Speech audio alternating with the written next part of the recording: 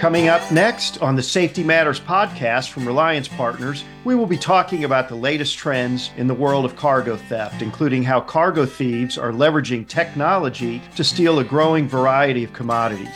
Here's a preview featuring Chad Eichelberger, the president of Reliance Partners. History has told us in this space that once they realize where they can hit and how they can hit, that they're going to hit faster. And I think today what's happened is when they find this, and when they do compromise you, we're seeing more and more situations of 10, 20 plus loads than before. It would be they would bite off a load or two at a time, and they had to have the personnel to handle it and to figure out how that was going to work. And maybe the driver had to be in on it.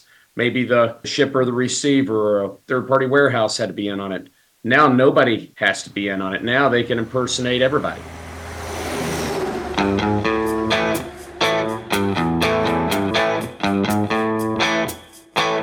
Welcome back to Safety Matters, the podcast series from Reliance Partners.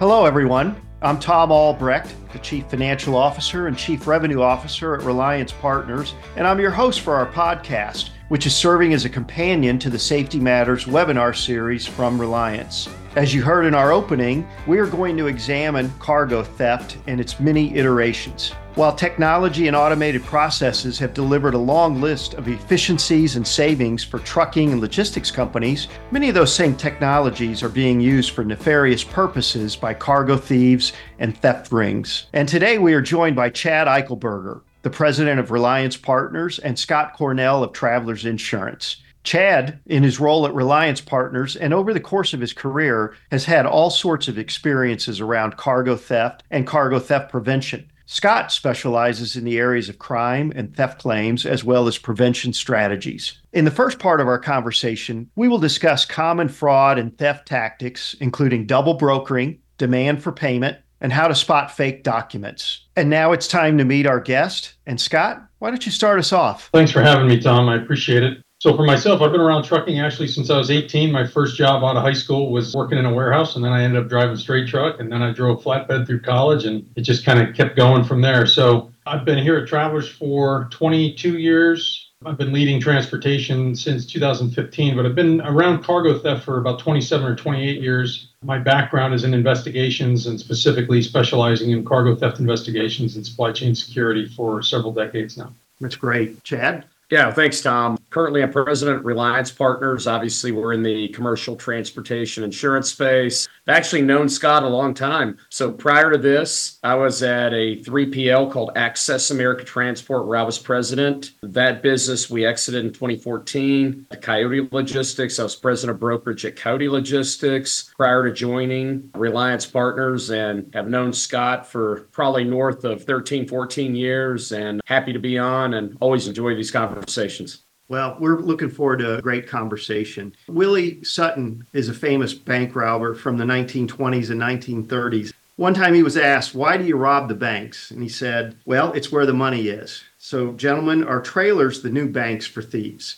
In other words, really, what's changed in the last 18 to 24 months where this has gone from a problem to more of an epidemic? Chad, you want to start us off? Yeah, I think obviously a couple of things have changed. The dynamics of the industry, obviously, the marketplace has been in a little bit of state of turmoil following COVID, where we saw unprecedented spikes. Now we are seeing just a period of time where rates are compressed, and you obviously have that factor. Two, I think you have the emergence of a lot of really great solutions for offshoring, whether it be dispatching, whether it be any type of back office work. Voice over IP has become the standard in our space, where 10 years ago, it was really the larger freight brokerages and motor carriers had that. So at this point, you can participate in our industry from anywhere in the world. So I think you've had the convergence of this. Obviously, you've had the growth of freight brokers, which has created a great opportunity for small and mid-sized fleets to also have access to a good number of resources and different ways to take advantage of that from a revenue perspective. But at the same time, you've had the emergence of these players that are now preying on this space, and they see an opportunity and certainly are attacking that. And I mean, Scott and I have both talked about this a lot, and I'm sure from his perspective, he's seen probably 100 different ways it's happening.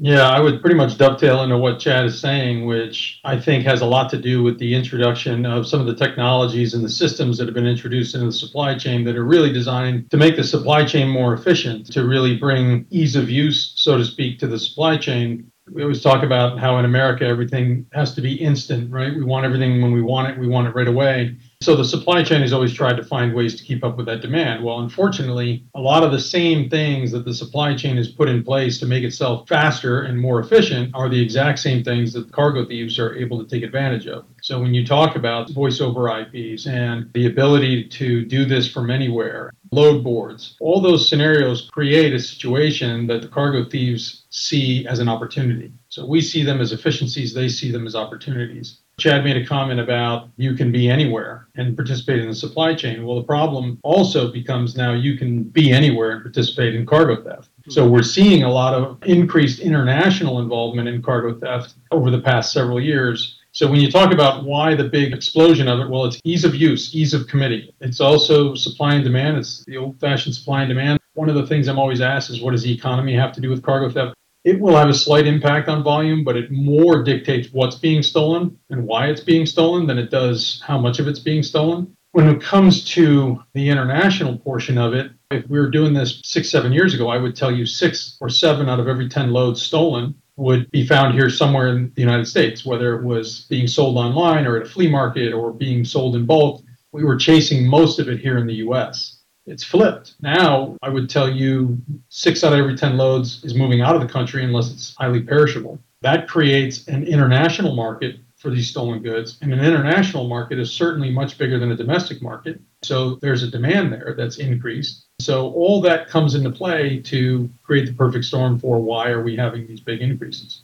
Scott, let's go with that just a little bit more. It's become more of an international problem, trying to get our domestic freight, if you will. Does that mean primarily Mexico and Canada, or is it really beyond North America as well? No, it's over in Europe, Eastern Europe. There's some in Mexico, there's some in South America. It really has become more of a global situation. As long as I've been a cargo theft expert, one of the things, if you will, that an expert has always said is, hey, tell me what's being stolen, tell me where it was stolen, I'll tell you where it's going. It's always been kind of a skill set that you develop. That used to be much easier. It used to be, hey, if it was stolen in Memphis, it was going to Florida. If it was stolen anywhere on the East Coast, it was going down to Florida. Now, okay, it's going to Florida, but where's it going after that? That's becoming a much more muddled picture than it has been in the past. Years ago, we used to talk about how stolen cell phone loads would go to South America pretty quickly. Right? They'd try and get them to Florida, they'd get them out through the port of Miami and down to South America somewhere where they would flip them and sell them. We would see some started up here in the US, but the bulk of them would go to South America.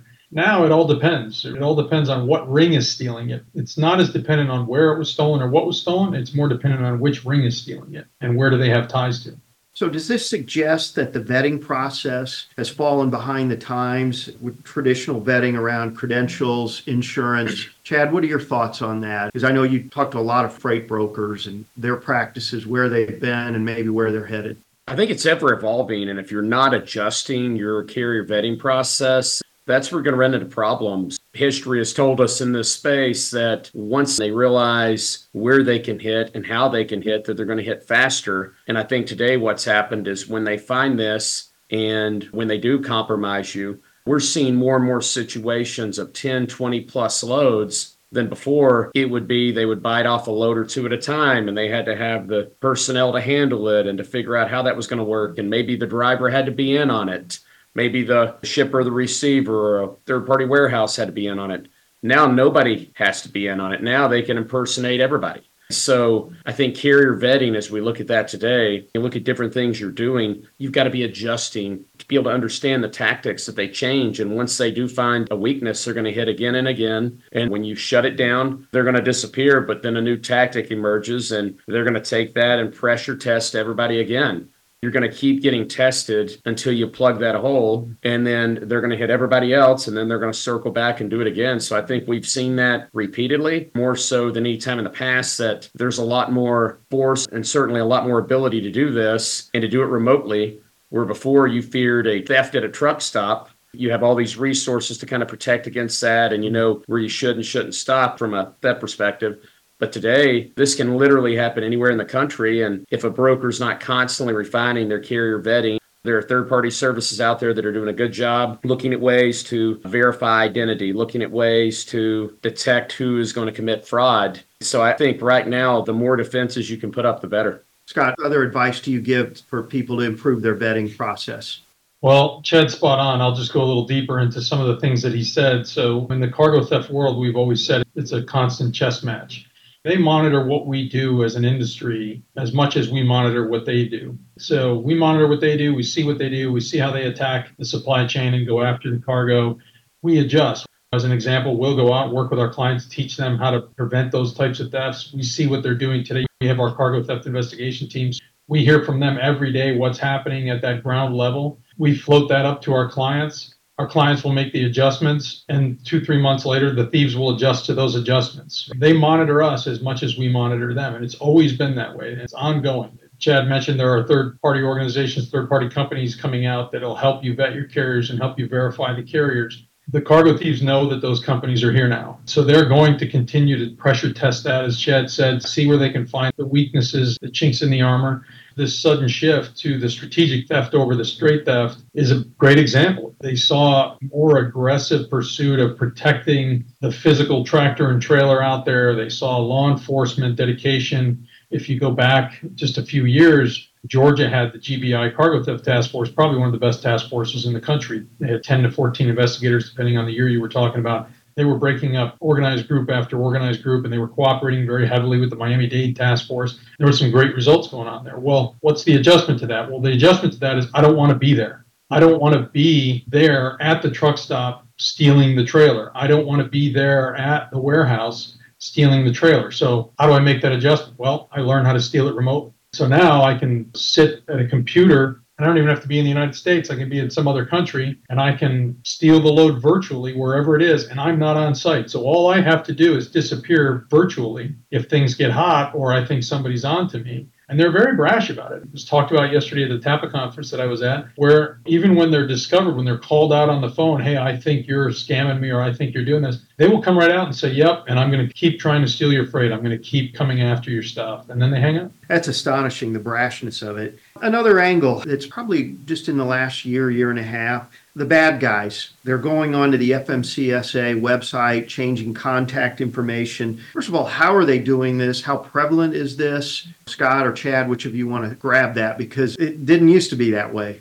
I would take one step back and say that what they're doing is purchasing MC numbers. Tom, you're very aware of the current economy in transportation industry. Chad, you and I talk about this frequently, right? You're seeing a lot of the smaller onesies, twosies close up shop, go out of business, go back to being a contract carrier or working for somebody. These rings will approach people or have somebody approach people. Hey, we'll buy your MC number and your sign-ons and things like that. So when you say they're going on the FMCSA website, they're going on there as the new owner of the MC number. And then they change the contact information. So what happens is they sell that, they keep everything else the same, they just change the contact information, and then they'll commit theft with that MC number that they've just recently acquired. They'll commit as many thefts as they can before it gets posted everywhere that, hey, be aware this MC number is tied to this group or has had numerous amount of thefts, and they'll move on to the next one. One of the things I always talk about is cargo thieves are really great at ROI. They understand ROI. If I spend $5,000 to steal 6 loads at $150,000, I'm doing pretty well. And the $5,000 seed money that they need came from the previous 6 loads that they stole. So it's not like they're making a personal investment into this. That's what you're seeing with that. We hear about it from motor carriers, and I think just the frequency of that happening, and even talking and hearing from our team members that have interacted with our customers, and the number of offers that they get that are out of the blue to purchase their MC number. And along with that, sometimes subsequently, they want to log into any of the freight brokers' websites, your load board. Hey, I'll keep paying your insurance. Just don't make another payment. By the way, can I have your email address? And then suddenly they're in business, and what was a reputable carrier that may have been vetted by any number of third-party services suddenly is now rogue.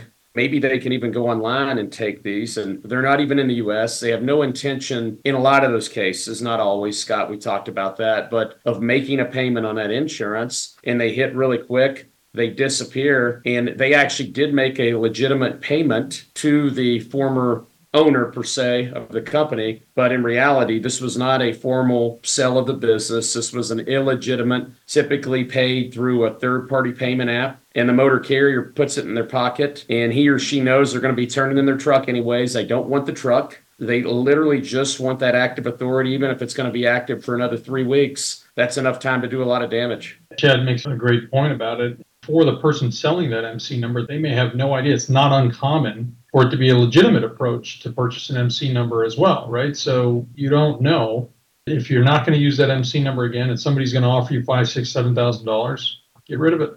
Well, and you think about the climate of the last 12 months as the freight market went from at one point red hot, then normalized, okay, a little bit of a slump, and then nasty. In this nasty stage of the last 9 to 12 months, people are really desperate for some sort of cash after they gave it their best during this cycle. So seeing more of those sold than would have been sold in 21 when things were red hot. There's a question from the audience here that says, what specific things do you as a service do to vet for fraudulent carriers? I don't know if we want to address that now or when we kind of talk about some of the red flags, but I think maybe in the spirit of it, we'll have that in our mind as we march forward. Let's kind of shift it a little bit to some red flags. And this is by no means totally comprehensive, but there are things that folks have talked about. So, Chad, if you were on the freight brokerage side and someone called in 10, 15 days to get a load, is that a good thing or a bad thing?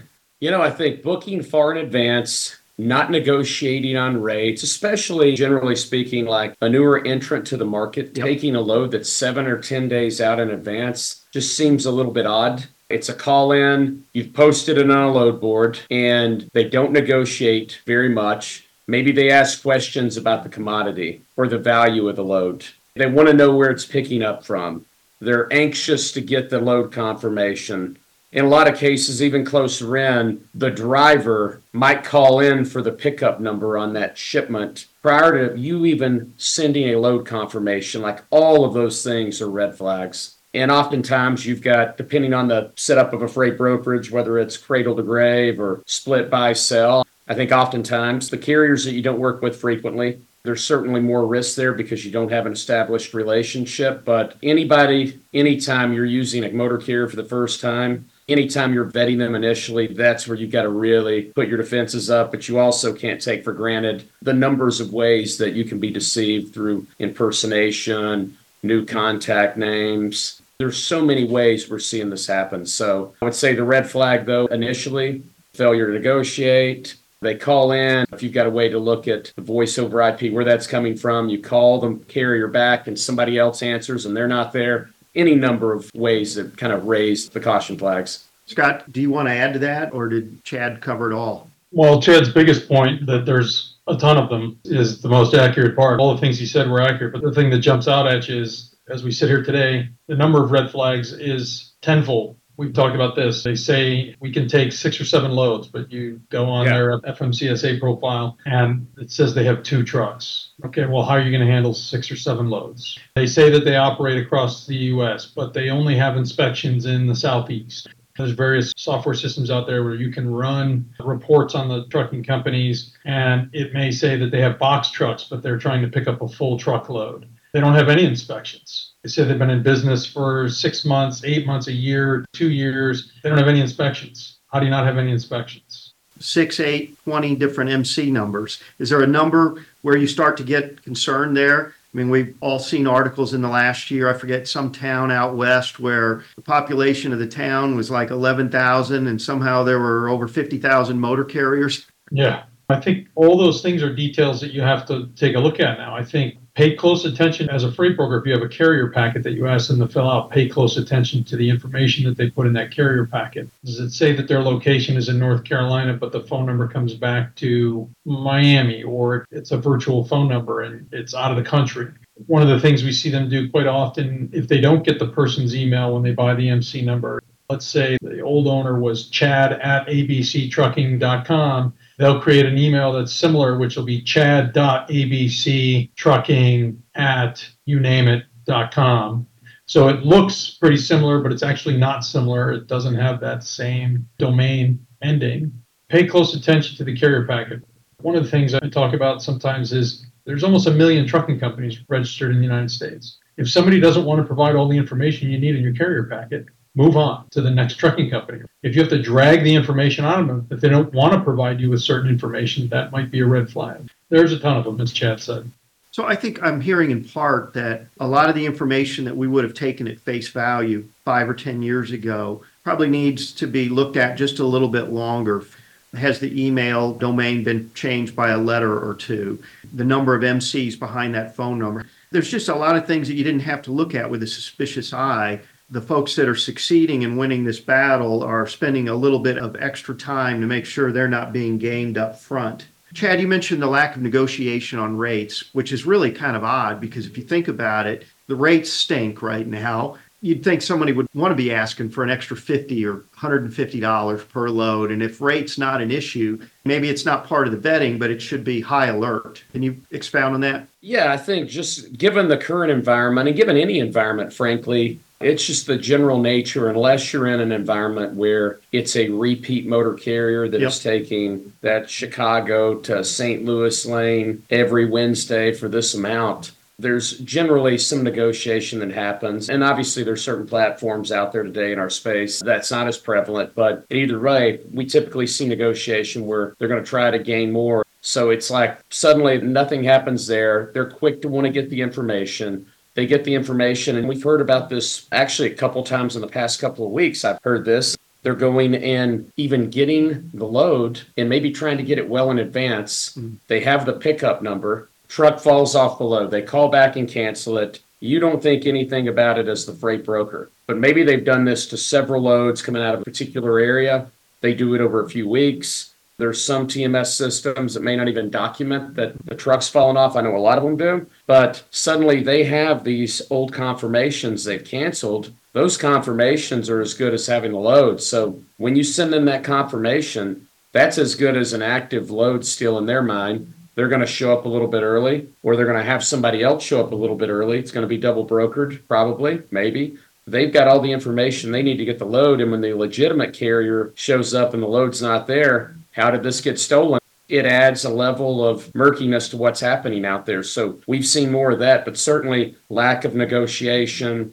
days in advance, very interested in quick pay options, any number of things that just kind of raise a red flag that say this may not be a legitimate motor carrier. This may be a carrier that we shouldn't out of the gates have given them a $150,000 shipment. And a lot of times ask him about the commodity and wanting detail. Oh, that's coming out of so-and-so, as to kind of let you say, yeah, that is actually coming out of the copper facility in this particular market. Okay, that's what I thought. Yeah, I've hauled out of there before. I'll take that load. So a listener just emailed, we've seen examples of a carrier or carriers that have been inspected, but the FMCSA has not posted the inspection. It may have occurred some time ago. Have either of you heard that the FMCSA is way behind in getting inspections updated? I have not heard that, no. I'm not surprised to hear it, but yeah, we're one step back from the front line. We're supporting our customers who are actually dealing with the carriers, but they may have heard of it. So let's talk about something that's been a real positive for companies, but also represents a bit of a challenge, and that is third-party dispatch services. We know it's difficult to get good labor here in the United States. We know why outsourcing has occurred and all that, but it also may be creating some issues that the old verification process is not up to snuff. So, Chad, let me just throw it your way. Do you believe that brokers and motor carriers should have as part of their questioning to ask whether it's a third-party dispatch service and or any other advice around that?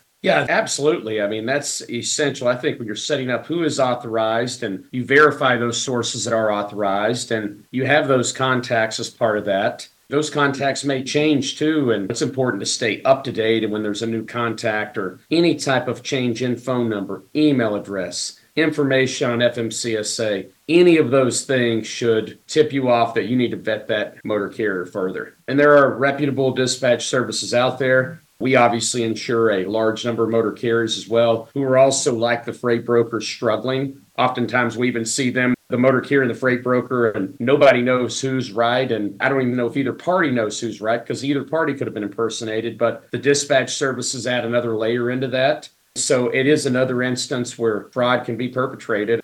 You've got to be able to vet that motor carrier, and you should honestly treat that dispatch service and that contact as an extension of the motor carrier. But I think from time to time, that contact, the motor carrier can lose. They could have been previously represented by that dispatch service, and they no longer are. So to me, there's always got to be this level of transparency and communication back to the actual carrier, as opposed to relying on a third party. That's Reliance Partners President Chad Eichelberger with his closing observations on this episode of the Safety Matters podcast. I'd like to thank Chad and our other guest, Scott Cornell from Travelers Insurance. Both Chad and Scott will be returning for our next episode of Safety Matters when we continue our conversation covering cargo theft. When Chad and Scott return to the podcast, we will discuss red flags and prevention strategies that can help reduce losses and claims. Reliance Partners is here to help. In fact, we created this Safety Matters podcast and webinar series to serve as a resource to the trucking and logistics industry. Safety Matters is a platform designed to help our motor carrier friends in their efforts to be safer and to be compliant with all of the various trucking regulations. Before we close out this edition of the Safety Matters podcast, I want to tell you a little bit about Reliance Partners. Reliance is the largest independent insurance agency solely focused on trucking and logistics. Our entire team appreciates the important role that trucking and logistics plays within the American economy, and we are absolutely dedicated to this industry. Folks, let's talk about how to connect with Reliance Partners because it's very easy. You can follow us on all the socials, Instagram, Facebook, LinkedIn, all at Reliance Partners to stay up to date. Especially keep an eye on LinkedIn for announcements on when our next episodes will be airing. Just search Reliance Partners. Also, don't forget to visit our website at www.reliancepartners.com. There you can explore everything we have to offer, from requesting a quote to viewing our comprehensive range of services beyond safety. Once again, thank you for spending part of your day with us on the Safety Matters podcast. Now, we would like to invite you to become a regular listener to the podcast by subscribing to Safety Matters on your podcast platform of choice. You can find the podcast by searching Reliance Partners on all of the major podcast outlets. And by becoming a subscriber to the podcast, you will be notified each time we release a new episode, and you'll also have an opportunity to rate the podcast and to share your feedback with us. And finally, as our podcast title says, safety matters. So on behalf of the entire team at Reliance Partners, let's stay safe out there.